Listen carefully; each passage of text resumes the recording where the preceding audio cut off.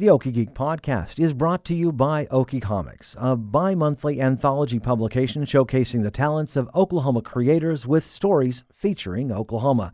Copies are available at Half Price Books, Edmond Unplugged, Loot and XP, Boarding House, Paseo Plunge, Museum of Osteology, Commonplace Books, as well as your favorite comic book store and nearest library. You can find out more locations and more information at okiecomics.com.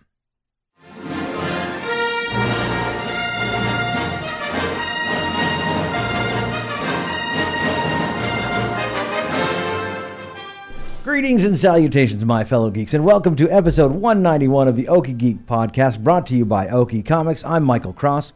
Well, book clubs are all the rage recently, with Oprah Winfrey and Reese Witherspoon encouraging people to pick up a good book. Now our friends at Literati Press in the Paseo District are taking the concept to a new geeky level. Once a month, they are holding a comic book club, and the next one is coming up this Saturday, the 9th. Here to talk about it is Charles Martin, Eric Osborne, and Ofi Ochoa.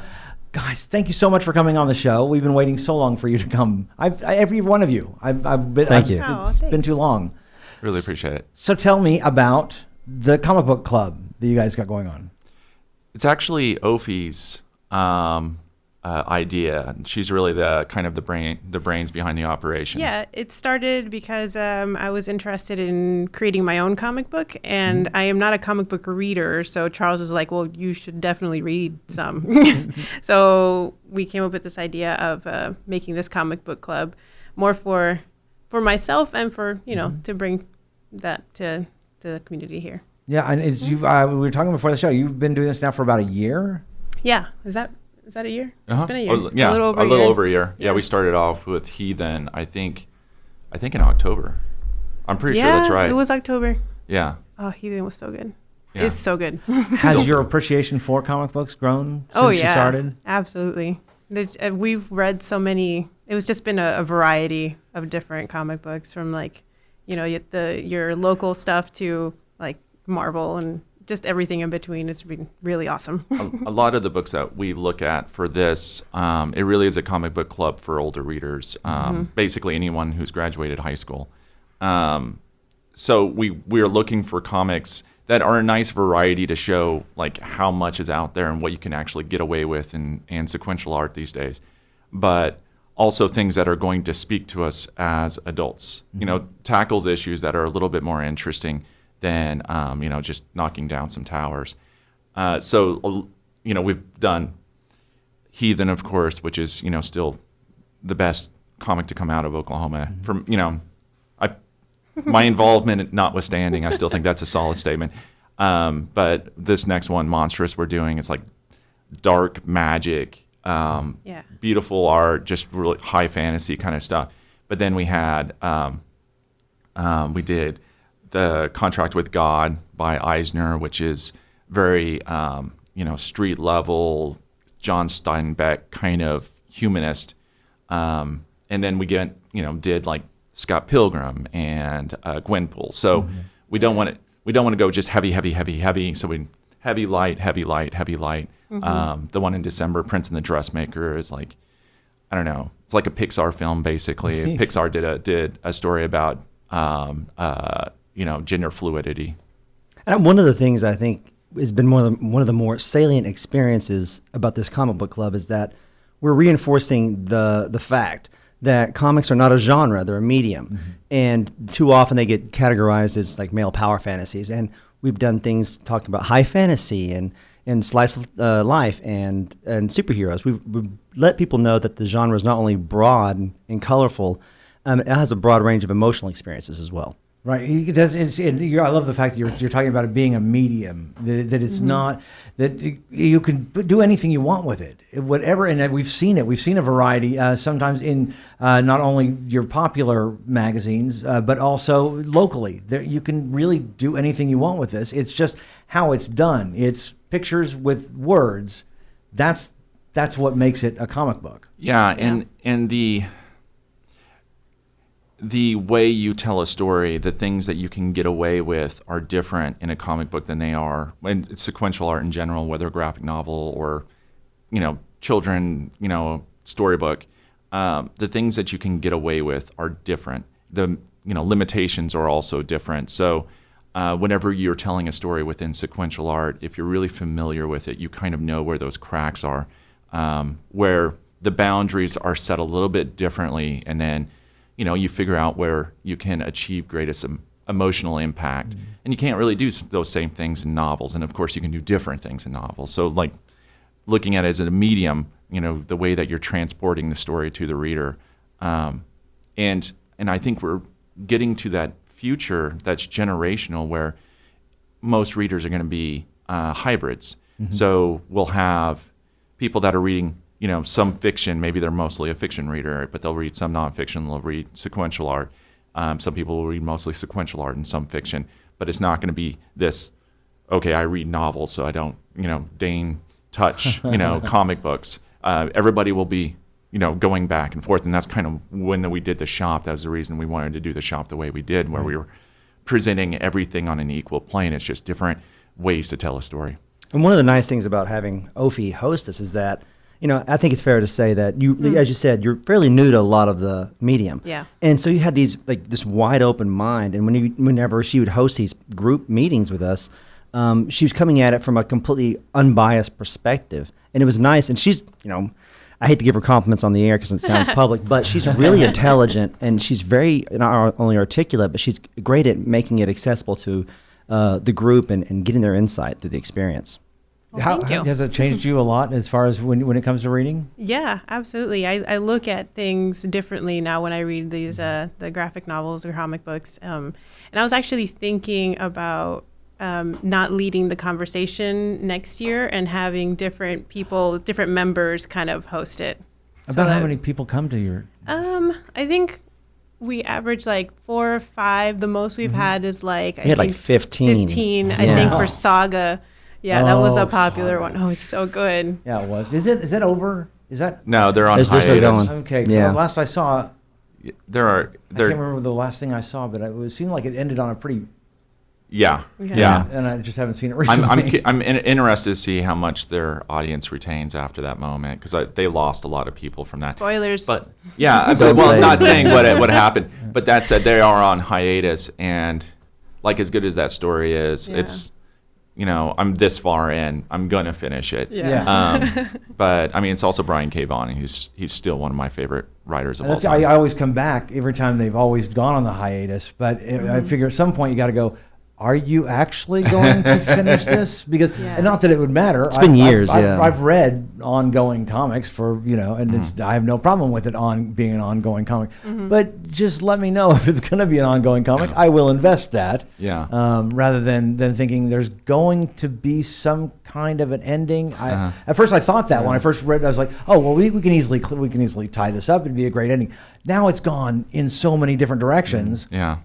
Well, eventually the stories has to just catch up, because it's all told from the perspective of the little Of the girl girl, as right. she's growing up. So eventually that time is going to bump. But I would imbue a lot of trust in Vaughn, because, to be perfectly frank, he hasn't, like, the hardest thing in any medium, whether it's television or comics, is sticking the landing, and he has a impeccable record of making good endings. A lot of books that seem to go on a long time, like recently we just saw Kirkman wrap up Walking Dead. I didn't know if that was ever going to end. that was kind of the purpose of the comic. It was a zombie comic that Yeah, never ended. that never ended, and he stuck the landing too. Really? But I think so. Good, I good. think so. Okay, I'm going to read it then. But with Vaughn, his record's pretty impeccable. Even with the short prose like Pride of Baghdad and Saga, he's really, really good. That was my first Brian K. Vaughan book. That's a good place to I start. got it completely on accident. I was at the library, and I was like, oh, it's a comic in a history section. Yeah. That's interesting. And I read it, and I was like, oh. What's it called? Pride of Baghdad. Okay. It's about whenever the U.S. bombed a zoo in Baghdad, and a pride of lions escaped. So it's told from the perspective of a family inspired of by lions. true events. But Wow. Oh, and that it- sounds amazing. yeah, oh yeah, you got to be emotionally prepared. I gave it to a friend of mine, and I just said, you got to wait until you're emotionally ready to read this. And he says it's on my coffee table, and it's been there for I think 6 months now. And he looks at it every day, and he's like, not today. I'm not ready. Yeah. How many series was that? How many comics? It was only, It- I think, collected like 5 issues. Yeah, so it's a single book. Okay, and so it's a simple graphic novel. I'm yeah. sure you could get. You said you could get to the library. Oh yeah. Yeah, library. We carry it, perpetually at the bookshop too.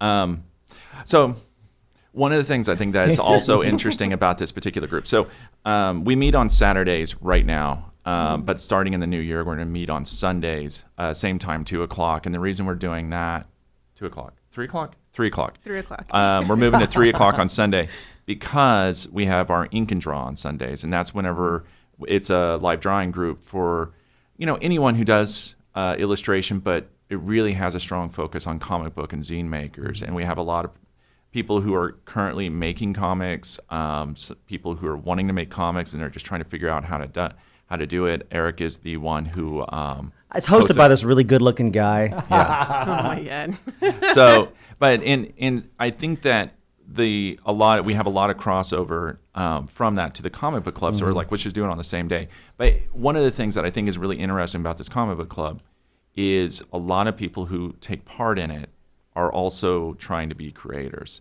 And so whenever we get into the conversations, we're not just talking about the characters and the story. At some point, we start talking about craft. Yeah.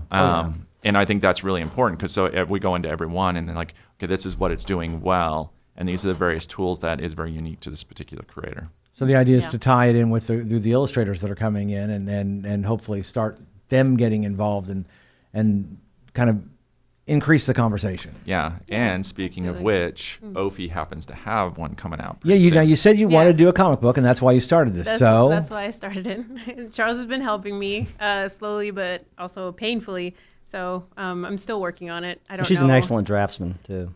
So yeah, and the story's really good. Hey, give a little bit about the story. Give us your elevator pitch. The elevator pitch. Oh my gosh. Okay.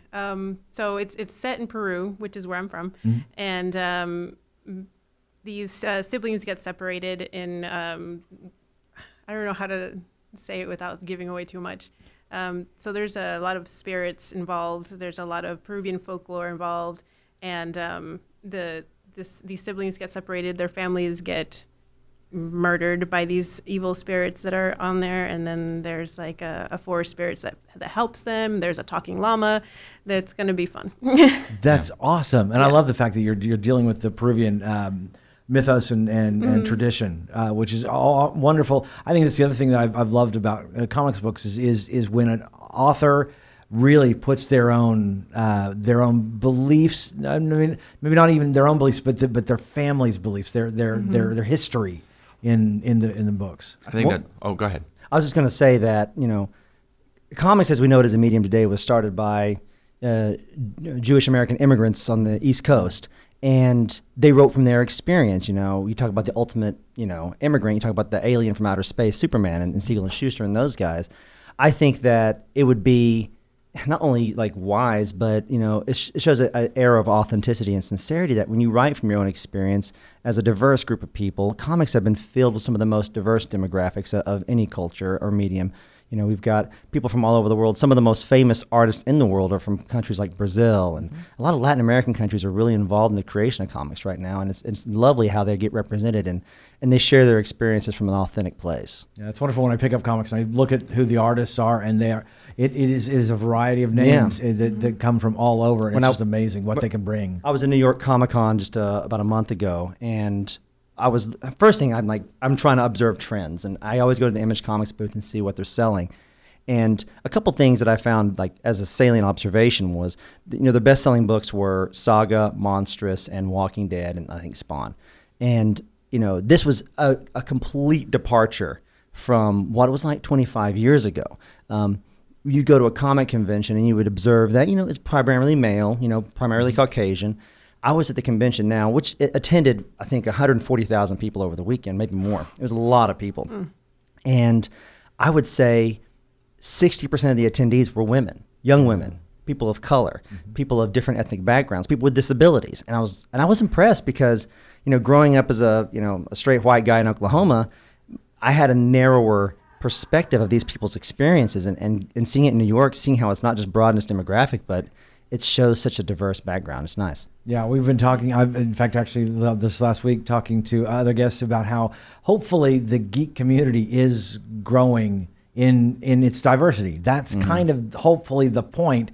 I know there's a lot of pushback, and that really annoys the crap out of me whenever I have to deal with that, but because it's changing, it has to. and it's wonderful to see that typically when I go to conventions, when I go out and talk to people, there is a more need for diversity and inclusion than I've ever seen before in the geek community, and it seems to be moving in that direction. I'm very happy with it. With the comic book club in particular, and our Ink and Draw on Sundays, we three saw that there was a deficit of representation, not just of the people, but just creative artists in general. When I was a musician back in college, there's always punk rock clubs. There's always, bars where you can hang out and hone your craft. But for comic creators, there was just nothing there. You were, artists are naturally, they hold up in their studio and they put on reruns in the background and they listen to music and they create. But whenever you're a part of a group, you get this feedback that not only informs your work, but it gives you almost a competitive drive to succeed, and it makes it seem more real and tangible. Yeah. Well, and I think that is one of the things we're really trying to foster with the Ink and Draw, is we are seeing a lot of people will come into the shop and we'll be looking at the comics and we'll get into talking, and there's so many people that are wanting to start a comic, and it still feels somewhat inaccessible. But with any kind of print-based thing, the hard part is just getting it done. Everything after that is just how hard you want to work. It's easy and cheap to print comics. They're a couple bucks each, and you sell them for $5 and do the best you can. But it's just the knowledge. And so we have been really working hard as people are coming in and talking about that, saying, hey, come to the Ink and Draw, come to the Ink and Draw, come to the Ink and Draw. And now our Ink and Draw, we do have a good amount of diversity within the Ink and Draw, the people who come. And we're trying to, so our bookshop started as a publishing company, and we continue to publish. And that is one of the things that we're really proud of, as we're looking at the projects that are coming up, including Ophi's, including Brandy Williams, who her comics coming out. I think it's going to the printer here pretty soon. We've got a lot of projects that are coming out that represent a lot of different voices, but not only that, but representing a wide diversity of story styles. And that's one of the really exciting things, not just about comics, but about fantasy in general, fantasy sci-fi, is it's no longer just pulling for them from that European tradition. It is now going to Peru. Yeah. It's coming from Nigeria. It's coming from all of these different places. And that, I don't know, seeing another fantasy story set in England, like on its own, doesn't feel alien anymore. Right. It feels like, okay, I know King Arthur. I know this story. And you can still do interesting things with it, but it doesn't feel as fresh. So being able to pull from all these different parts of the world, like Alif the Unseen, where Willow G. Wilson did a cyberpunk story mixed with Islamic mythology. Like those kinds of things are so fun. Yeah. Well, and it's even. Fortunately, I see that even in the big name comics, when you see like Miss Marvel, the first Islamic superhero. You're seeing these characters kind of come in. And I don't think it. Some people say, "Oh, they're just trying to force diversity." And I said, "I don't think so. I don't feel that. I feel like it's more. I think if they were trying to force it, you'd feel it. Yeah. And it's more like just hey, we've got an audience. We need to be writing to that audience." Well, and you can definitely feel it when it happens, where you're like, okay, it's a female lead character who is essentially a male lead character, where they just swapped out some body parts. Yeah. So, Ophi. Yes. You're not talking enough. Oh, I'm sorry. So what was the title that surprised? What were the titles that surprised you the most, both on the good side and the bad side? Well, I'd never heard of Saga, I don't think. Or maybe I have, but I didn't pay attention to it. So when I read that one, I was just blown away. I was like, oh my God, this artwork, this writing, this is amazing. How much did you guys read of it? Did you just read like the first trade? First trade, yeah. Okay, yeah. Okay. First six. Some of us were already caught up on it, and some of us, but we kept it just the first trade because we wanted it to be accessible. Yeah. For one that I didn't like so much. We talked about Gwenpool a lot, which a lot of great qualities, but when you put it up against something like, we also read Squirrel Girl. I liked Squirrel which was Girl. Excellent. It was cute. Yeah. I still love Squirrel Girl. Yeah. And I guess that's ending soon, isn't it? I think Gwenpool will probably be the one that was kind of like, I don't know. But it has great qualities too. Yeah, it does. Yeah. It's funny, it but is- yes. What are you reading right now? I'm curious. Right now, I am actually, strangely enough, I'm catching up. I just finished reading all of the Forgotten Realms books, the novels. And I saw that I could get on my library, or on the Hoopla on the library, the first 6 books of the Driss novels. And so I'm reading that. Star Wars, I mostly keep up with the Star Wars books. the Marvel stuff? Yes. Yeah. Which again is also they're going to be ending that series very soon. So mostly that's pretty much what I'm reading. And every now and then, if I see Saga come back out, I'll probably pick that one up. But that's pretty much what I say too. Do you lean in sci-fi then? Yeah, sci-fi and fantasy. I love, and I always have since I was a kid. And so there's a new one that came out.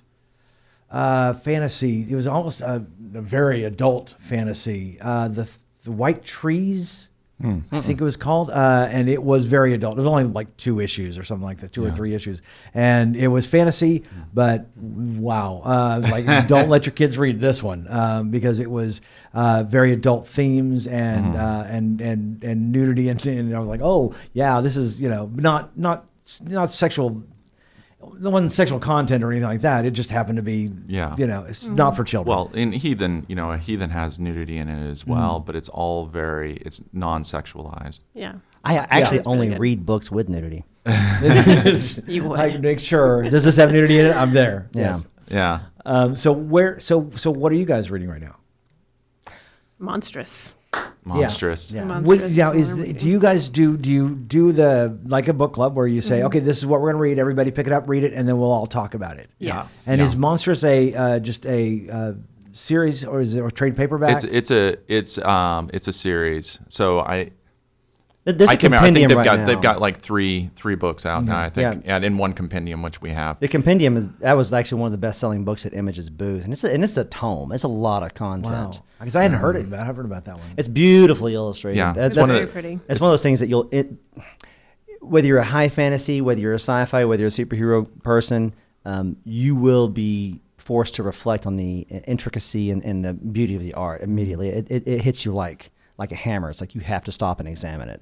Yeah. And that's really the thing that impressed Yeah. me the most about it. Yeah, every aspect, even the lettering, every part of it's just so beautiful.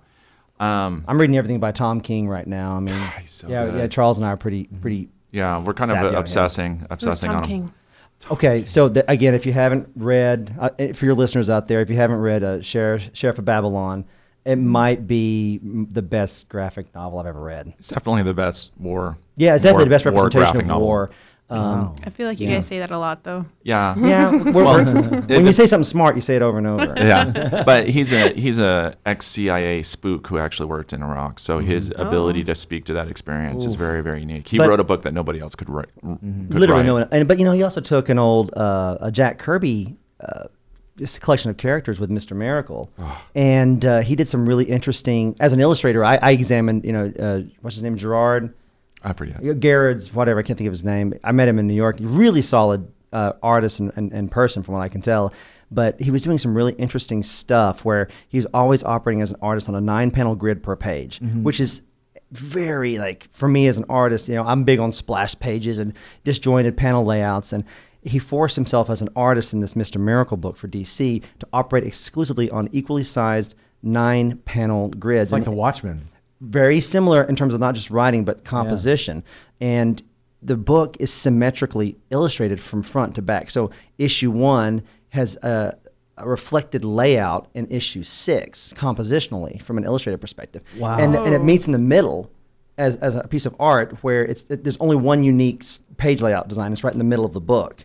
And then everything symmetrically lays out from front to back over the span of the trade. It's beautifully illustrated. nuts. Yeah, that's one of those things that I didn't even notice it when I read it. And I Yeah. was talking to or reading up on some art examinations of it. And I was like, holy smokes. Wow. Yeah, it's That's one of those things amazing. that, I can't say enough about King and his collaborators right now. Yeah. Even Batman, which, he was following up the Scott Snyder stuff of the White Owls. And I thought, well, that's pretty much, we got Batman covered. Every story's been written. And then Tom King does it again. It's like, holy cow, I didn't think Batman could be written in this way. So Yeah, it's impressive stuff. Yeah, his Vision story was itself really good. That was the first one I read. Did you and I get an was- Eisner for that, I think? or got nominated. Who at knows? least. It's always nice when a writer comes in and takes over something that you go, there's nothing. You've There's nothing done you can do. every story you've ever done, Yeah. and then all of a sudden a writer comes in and just can Yeah. blow you away like that. That's amazing. And I know that even as an artist myself and as a writer, sometimes when you get precious with creations, especially if they're not even your own. You want to be sure they're protected and insulated, and make sure that they come out of the story not damaged from you putting your hands on it. And guys like Tom King and I'd say Bendis and Vaughn and a lot of the more prominent names, they come in like they own them, and they break them. And they come from a philosophy of like drag them through hell and see how they come out. Yeah. That's who was it that did the Animal Man when he brought back Animal? Well, then also Gaiman, I think, does that a lot. He'll take those old stories and go, yeah, let's make it all new and different. I mean, that's exactly he's the creator of Sandman. If it hadn't been for Sandman, I don't think we would have comics today as we have them, because basically taking those old stories and going, you know what, let's rethink how we do our stories. We did Sandman. Yeah. That was a good one. Yeah, Ta-Nehisi Coates, like his re-envisioning of Black Panther was fantastic. And interestingly, he actually brought in Roxane Gay, who is also another really powerful essayist, to handle the women of Wakanda, all these kind of side stories that are brought in. Yeah, and I that's the thing that I think is going to be what we're going to see more and more down the road, is we're going to see more voices being brought in by the larger publishing companies that are outside of the traditional comic book writing thing. And there'll always be work for those guys that specialize in that, but you're going to have these really amazing writers that 20 years ago would have never touched comic book writing, who are now seeing the possibilities in this format and coming in and doing these short runs. And more than that, another generation from now, it's going to be assumed that if you're, a female writer, if you're any kind of marginalized demographic, they'll be assumed that there'll be work for you in comic books as well. So the kind of stories that we're going to get that wouldn't be told, like Ms. Marvel by Wilson, she's got another one coming out that I'm excited about.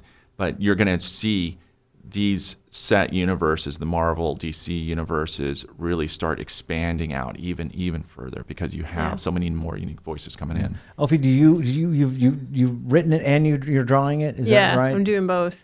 So Is that School a of lot of Lies. pressure? what's that? Is that a lot of pressure? Yeah, to that's draw your own plenty of stuff? lots of pressure. Something that's really exciting about I met these guys a little over a year ago at the Ink and Draw, and I remember walking into Ink and Draw and being very nervous because it was like all men. I was like, oh god, this is really intimidating. Yeah. But now it's like it's split down the middle. Like That's I feel awesome. like there's more females there now, which is very exciting. And then the same thing for our book club. It's kind of even. Yeah, So. and that's something that once we saw what Ophi was doing as an illustrator, but also how inviting she made the group, because she did talk to she talks to everybody that's there. We were just like, everything we can do to kind of help her continue changing the demographics of the group and making sure that we're providing a safe space for anyone who comes in, because that's what we want. We want people coming in. I want to know every single person who wants to do comic books, who I want them to come into Ink and Draw at least once and see what they're doing. And I want to get to that point where we have a bead on every single project that's coming out, even if it's not something that is really my cup of tea. I want to know that it exists. So whenever somebody comes in and they're like, I like high fantasy based in London, I'm like, okay, not really my jam, but I know the person I can send you to. Yeah. Yeah. Yeah, What's- I call them my network? wonderful weirdos. They come in and they do their drawings and stuff like that, and we have some remarkable artists, like guys from backgrounds that you wouldn't anticipate. We have oil painters and teenage boys and girls and children, like anywhere from 7 to 11, just coming in to doodle their superheroes and their sci-fi stuff, and it's fun. Yeah, we have a Let's Make Comics, which are templates that we provide for anyone who wants them. And so whenever little kids come in, this at least gives them its templates of basic comic book paneling. So, and it's just all blank. So you just go in and you fill out your story to just teach the very basic of how to tell a story sequentially. And I come from a background of education. I've done a lot of instruction as an art teacher. And so if anyone's feeling intimidated, about drawing stick figures or how to lay out a sequence of images, I'm there to help. And in terms of like not just drawing, but also narrative structure, I've got a background in that kind of stuff as well. And it's just a really positive group so far. Yeah. So what time do you do the Ink and Draw on Sundays? Ink and Draw is from 4 to 6 every Sunday. The Comic Book Club for this month and next month is going to be 2 p.m. on the second Saturday Correct. of the month, and then we're going to move it to the second Sunday at 3 p.m. So it butts up right against Ink and Draw. So so many of the people that want to come to Ink and Draw. So just making it as easy as possible. So I'll be hanging out in Literati for like 3 hours. On I know, Sunday. yeah. Which is that'd be great. My question is, have you thought about adding to the Ink and Draw, doing maybe a writing a time when people would just come in and do, because that's the other side of I personally can't draw, but I might be willing to show up if a group of people are getting together to talk, do writing. We had a professor from UCO actually do one on screenplays for a while, and the concept of it was brilliant. It was really early on in the shop, and we had a hard time really getting enough people to show up.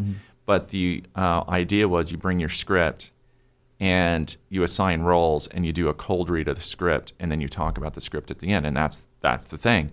I think that's brilliant. I would absolutely love to have something like that, not only for comic books, but also screenplays. Somebody wrote a play. I think that would be wonderful. And that's definitely something I would like somebody else to run. And I'll be like, here's the space, here's the time. I will support this in any way, but I just can't be in charge of that right now. Yeah. One of the funnier things. So Michael Cross is going to be hosting a writing workshop at Literati Press. One of the funnier things that happens to me as an artist, especially at conventions and stuff like that, they'll come in and these fans of comics will come into my booth or my table and say, "Oh man, I really like your lines." I'm like, "Oh, thank you." Pat myself on the back a little bit.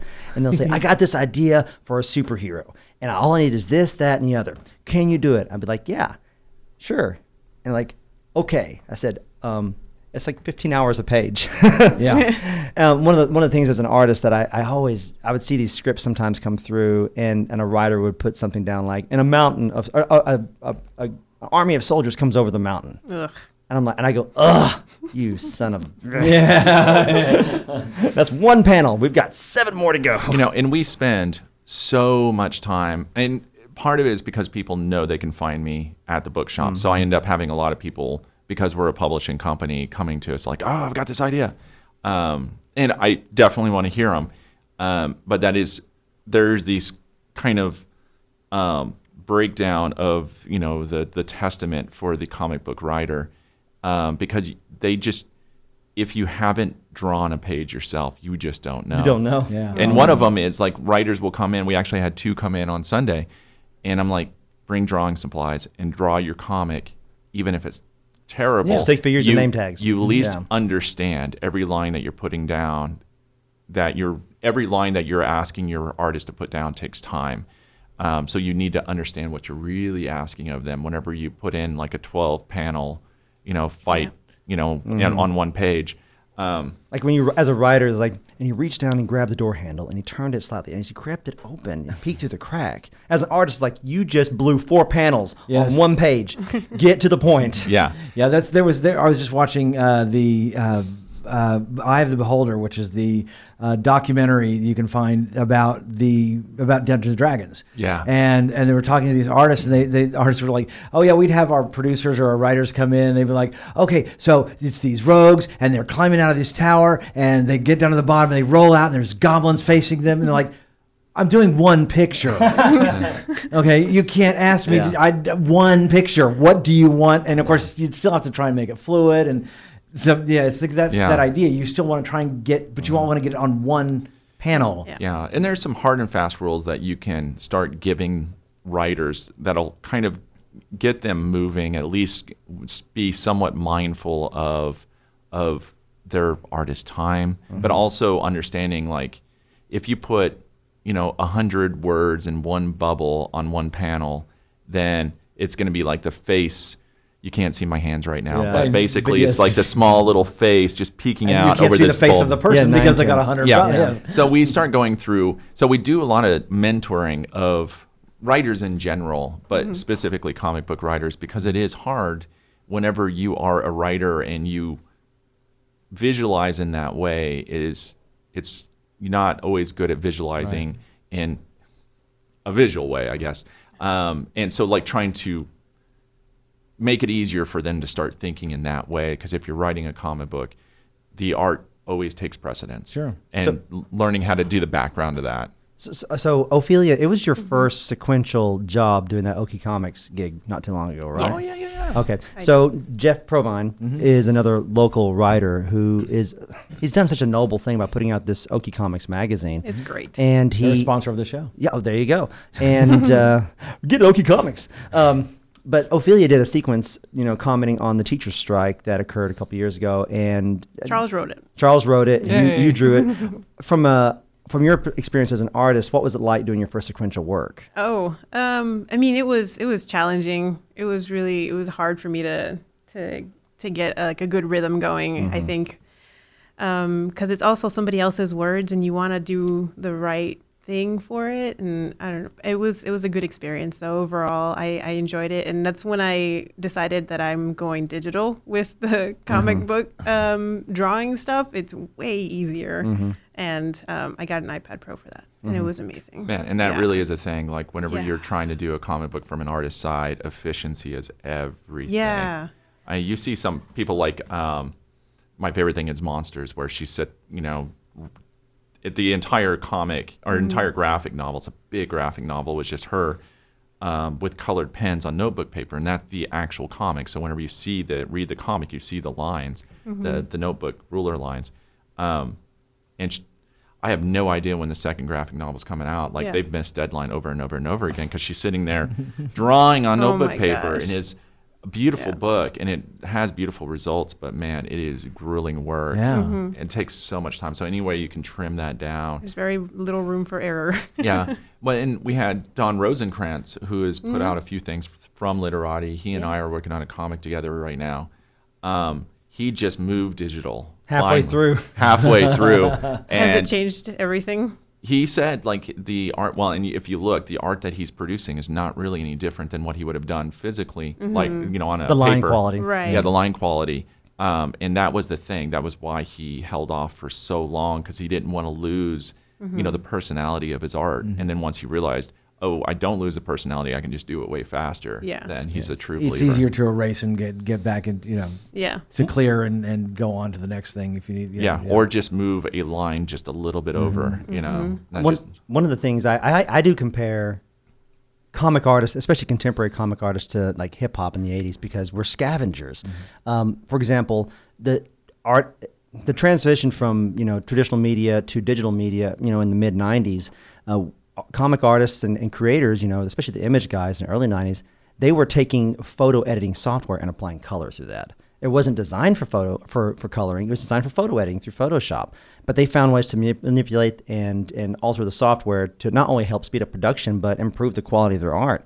And I think that this sort of mix mash mentality is something that has allowed comics to, even though there's been ebbs and flows in terms of its sales, it's always been a present force in contemporary culture, because it's composed of some really intelligent people who know how to make the most out of the very least. Is there an app that you recommend? Yep. For? what is it? What is it? I use Procreate. Procreate, which Okay. I remember I bought that software on my iPad about 6 years ago for $6 whole. And it has completely changed my workflow. As I mentioned before, artists oftentimes they hole up in a studio, and I was a traditionalist. I was like, I was big into having a diverse set of tools and having a studio space where you could always just walk into the room and start drawing immediately without setting up a lot of stuff. And Procreate, not only is it a very powerful piece of software, it's very fast, it's designed with artists in mind, and in terms of like its cost versus its effectiveness, it's a great segue for young artists to jump in. It even works on iPhone, for crying out loud. Yeah. It's so good. It's amazing. Yes. That's fantastic. well, and they're getting to the point where iPad is going to be able to support full Photoshop Illustrator, this year. Photoshop, all of that. So there's a lot of people use Manga Studio, and there's just so many there are so many tools out there. You just kind of find the one that works for you, and there's not like an industry standard. No, per no. se. I teach at a college, and we have these beautiful Cintiq tablets that my artists drawn and do digital painting. And these tablets are $2,300 a piece, plus your computer workstation. The sky's the limit in terms of your cost. Right. But as I said before, we're scavengers. You can draw on notebook paper with a ballpoint pen. You can use the most high-end computer with the most advanced digital coloring systems and workflows.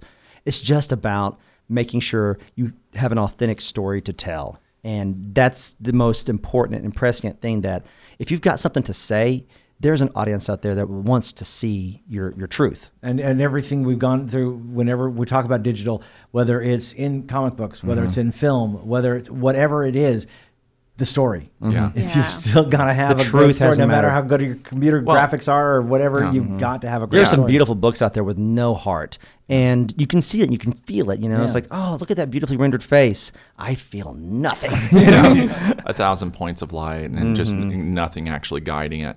And from Literati's perspective, where our top-selling comic of all time was Heathen, of course. The second top-selling comic of all time was Gay Zombies Attack by Karen Martin Faulkner, it's Art of Destruction. And she did that Gay on, Zombies Attack? Yeah, Gay Zombies Okay. Attack. And she did it on office supplies that she stole from work. Yep. Oh, We nice. we did all the lettering using Microsoft Publisher. Like we did everything wrong on that comic, Yeah. but the story was so Yeah. good it didn't matter, and we just sold it like crazy. And it was, That's awesome. a good title, but it's really funny, and people would get that, and then they would come back and buy something else from ours. Sure. So yeah, it really is. No matter how beautiful the page is, like if it's not evoking something, if your characters aren't there, it's this. The three pillars of any story is, character, world building, and conflict. And if you don't have those in balance, then this doesn't matter what how much polish you put on it. Right. But when you do combine it with an incredible artist, it's just the what is created can be mind blowing. And I think Heathen is one of those where it's just incredible story, but also just amazing graphics that just blow you away. I mean, I love her art. I love her art so much, but she's a better storyteller than she is an artist. And that's something that's really infuriating for me because I have no talent in art. She's the whole package. Yeah. First time, so I was, seeing the stuff that she was doing for various writers, and I approached her because we had this thing called Literati Presents, where it was just short fiction and comics. And I was like, well, if you ever want to do something for Literati Presents, you can either do your own story or we can make a story for you. We just want to feature you. And she was like, I think I want to write something. And I was like, cool. And in my head, I was like, I don't care how bad it is. I'll fix it. I can fix a story.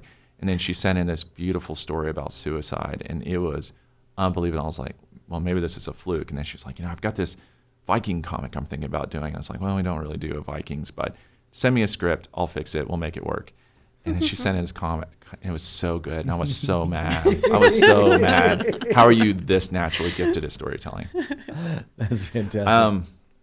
Ophi, Yeah. what comics have you read that impacted the way that you were going to do your own comic? Oh, Habibi. It was so beautiful. It's all in black and white. What was and the I author's love name? I that. forgot. Craig Thompson. Craig Thompson, yeah. Who was previously prominent for Blankets. Yes. I didn't read Blankets because I heard it was very emotional. And I Oh, don't it's a know. wonderful I don't know that I way can handle to it. send yourself into the depths of depression on a Saturday. Yeah. Well, I mean, Habibi is not exactly an easy No. read Yeah, either. that one was But good. he did this really good travel log too. That was him promoting Blankets and going through the region that he eventually placed Habibi as a story. Okay. Anyways, go ahead. No, you're fine. I was just, the art was what got me. The story was amazing, and it was sad, and it was just so, I don't know, real, and it just got to me. And the book is massive, and I'm very proud that it's on my bookshelf because I will open it up every once in a while just to look at it because it's just, it's Yeah.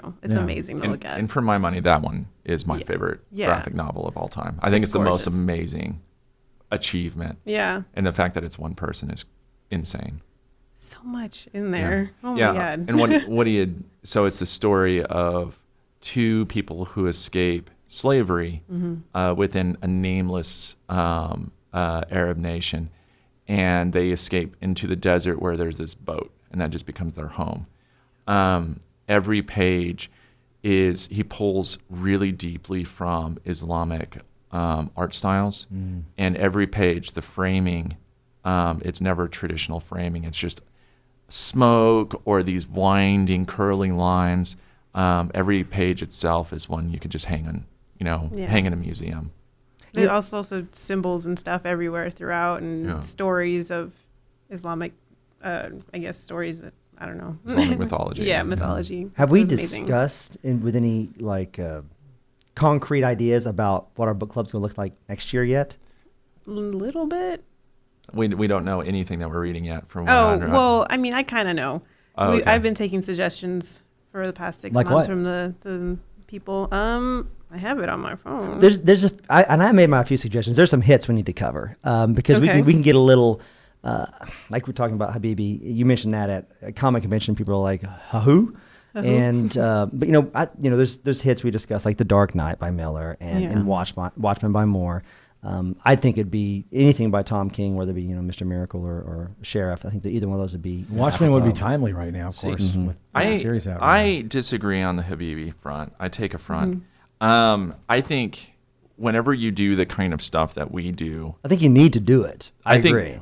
when you do the kind of stuff that we do, we're not going to necessarily sell, I don't know, the bastard children of Route 66 to every person who comes up. But whenever you pull out something like Habibi, 20 people might glaze over, but that one person who does know is going to buy on everything on your table because they're like, Yeah. something Yeah. for me. Yeah. A couple of things that are on the docket are Strangers in Paradise. Oh yeah, Terry Moore. Yeah. Why the Last Man was Vaughn. suggested. Oh, Why the Last Man? You gotta Yeah. do that one. You have to do that one. They're coming out with a show, right? Yeah. Okay. I understand, really? Yeah, Like 12 years in development, they Yeah. finally got somebody. That's Vaughn's first seminal work too. Oh, okay. So I'm excited for that one. Yeah. Girls by Luna Brothers. The Lunas, yeah. I'm not sure who the Luna Brothers are. Oh man. Paper Girls, which I've already started. Another Vaughn. Yeah. I think we go with only one Vaughn. One Vaughn. Okay, we can take that one then. Well, I don't know. Paper Why- Girls might be the. You think it's better than Why though? I don't. I think that is up for discussion. I think it is not up for discussion. That could be that just club. Now for something- Why the for- Last Man versus Paper Girls. If you were looking for something lighter, because I think of Paper Girls, you could do Lumberjanes. Oh, Lumberjanes. It's probably Lumberjanes. one of my Really favorites. That just blew me away. I was like, nuh-uh. This is girls at a camp, and yet it is phenomenal. It's Scooby Doo at a girls' Yeah. camp. Yeah. Yeah, That's I cute. actually got to go drinking with the creators of Lumberjanes, Oh and my they were gosh. just as awesome as you would hope they would be. That's the one I'm reading right now. Man, Love Staple. Lumberjanes. I love Staple. Fiona. Man, no. Well, yes, but no. The convention in Austin. Oh. It's the one where you go and you don't sell a lot, but you meet all the coolest people. I want to go back. We should do it. Let's do it. Yeah. We don't even have to have a booth. Just go Okay, to Austin. Just for funsies. Just for fun. I need to tour Texas for my convention stuff anyway. I need to get out of the state a little more. So Yeah. So I've added Lumberjanes to the list There you now. go. So I we'll think put it that's in the such a solid circulation. call. Prometheus, Alan Moore. I don't know about that one. or Promethea. Maybe. Promethea. I think. Is it Promethea? Yeah. Okay, maybe I misspelled it. I've never read it. That was one of his. What was the publisher he did after he left DC? Yeah, I've never read Promethea though. No, I don't know. Give Me Liberty by Martha Washington. Oh, is that Frank Miller? Or maybe that's the whole title. Give Me Liberty, Martha Washington. Martha Washington was a character I think. he did Oh, for a okay. long time. Yeah. I thought that was the writer. I thought that was a So- weird. Yeah. Man, we should do something by Drawn and Quarterly at some point. Well, okay. I really like Drawn and Quarterly. It's one of my favorite publishers. They do really just Cool. weird. Not familiar enough. It's not They solid. do weird stuff. So we can keep adding or taking things out. Yeah. And we That's what we and got we take so far. suggestions too. Like if you've got a Absolutely. brilliant book, we'll review it. Well, yeah. and the thing is, there's so much being produced now from so many different publishers. We organize the comics by publisher to an extent, but at some point that breaks down. You still have Marvel, DC, Image, Dark Horse and Yeah. Boom. yeah, no more Vertigo. IDW. Then you also have like First Second, and you have Kitchen Sink. Yeah, so and then Drawn and Quarterly, and so there is so much out there you can't keep track. So even as a bookshop, that's one of the things that we love doing most is when somebody comes in they see the books and we're like, oh, I love everything on here. You don't have this, this, and this. That's great. I'm That's going to how- shill Yeah. for Charles just for a second. When I met him a couple of years ago, not only was his intellect very impressive, cover your ears for a second, don't listen to this. Not only is he a very smart guy, like he's read everything in this bookshop, and his acumen for like deciphering this content was so high, and his experience of feeling it and emoting through the writing and then really sharing that with the audience and the people who come into his bookstore was so authentic that it was contagious. And if you need a recommendation, check out that bookshop. It's the best in this state. And where's it located? 3010 Paseo, right across from the Picasso's in the Paseo Arts District. On a completely different subject, you have a Sanford & Son hotkey button. I do. Yeah. Yeah. I'm just curious. What is that yeah. comprised of? Does he really have this? I didn't see Yeah, it. it's it's right right here. Where's my Sanford? Okay. All right. Okay. That's what I figured. It's just, when I do my when I do the morning shows, I have just bed music. So all this is just bed music that I picked a long time ago. That, Bad music. By Yeah, bad, you mean it's- good. No, bed. Bed. Bed music. Bed. So not bad music. No. I mean, and it's just kind of depends on what kind of mood I'm in at the moment. So yeah, this is just the bed music that I play underneath Yeah. while I'm telling some weather and before I go to the national news. Right. We're completely getting off track here, but I love how We're off the rails. What is the show? The economics show on NPR? On NPR. Planet Money. Oh, well, Planet no, Money. Marketplace Money. Or Marketplace, yeah, Planet yeah. Marketplace. Whenever they they run the numbers.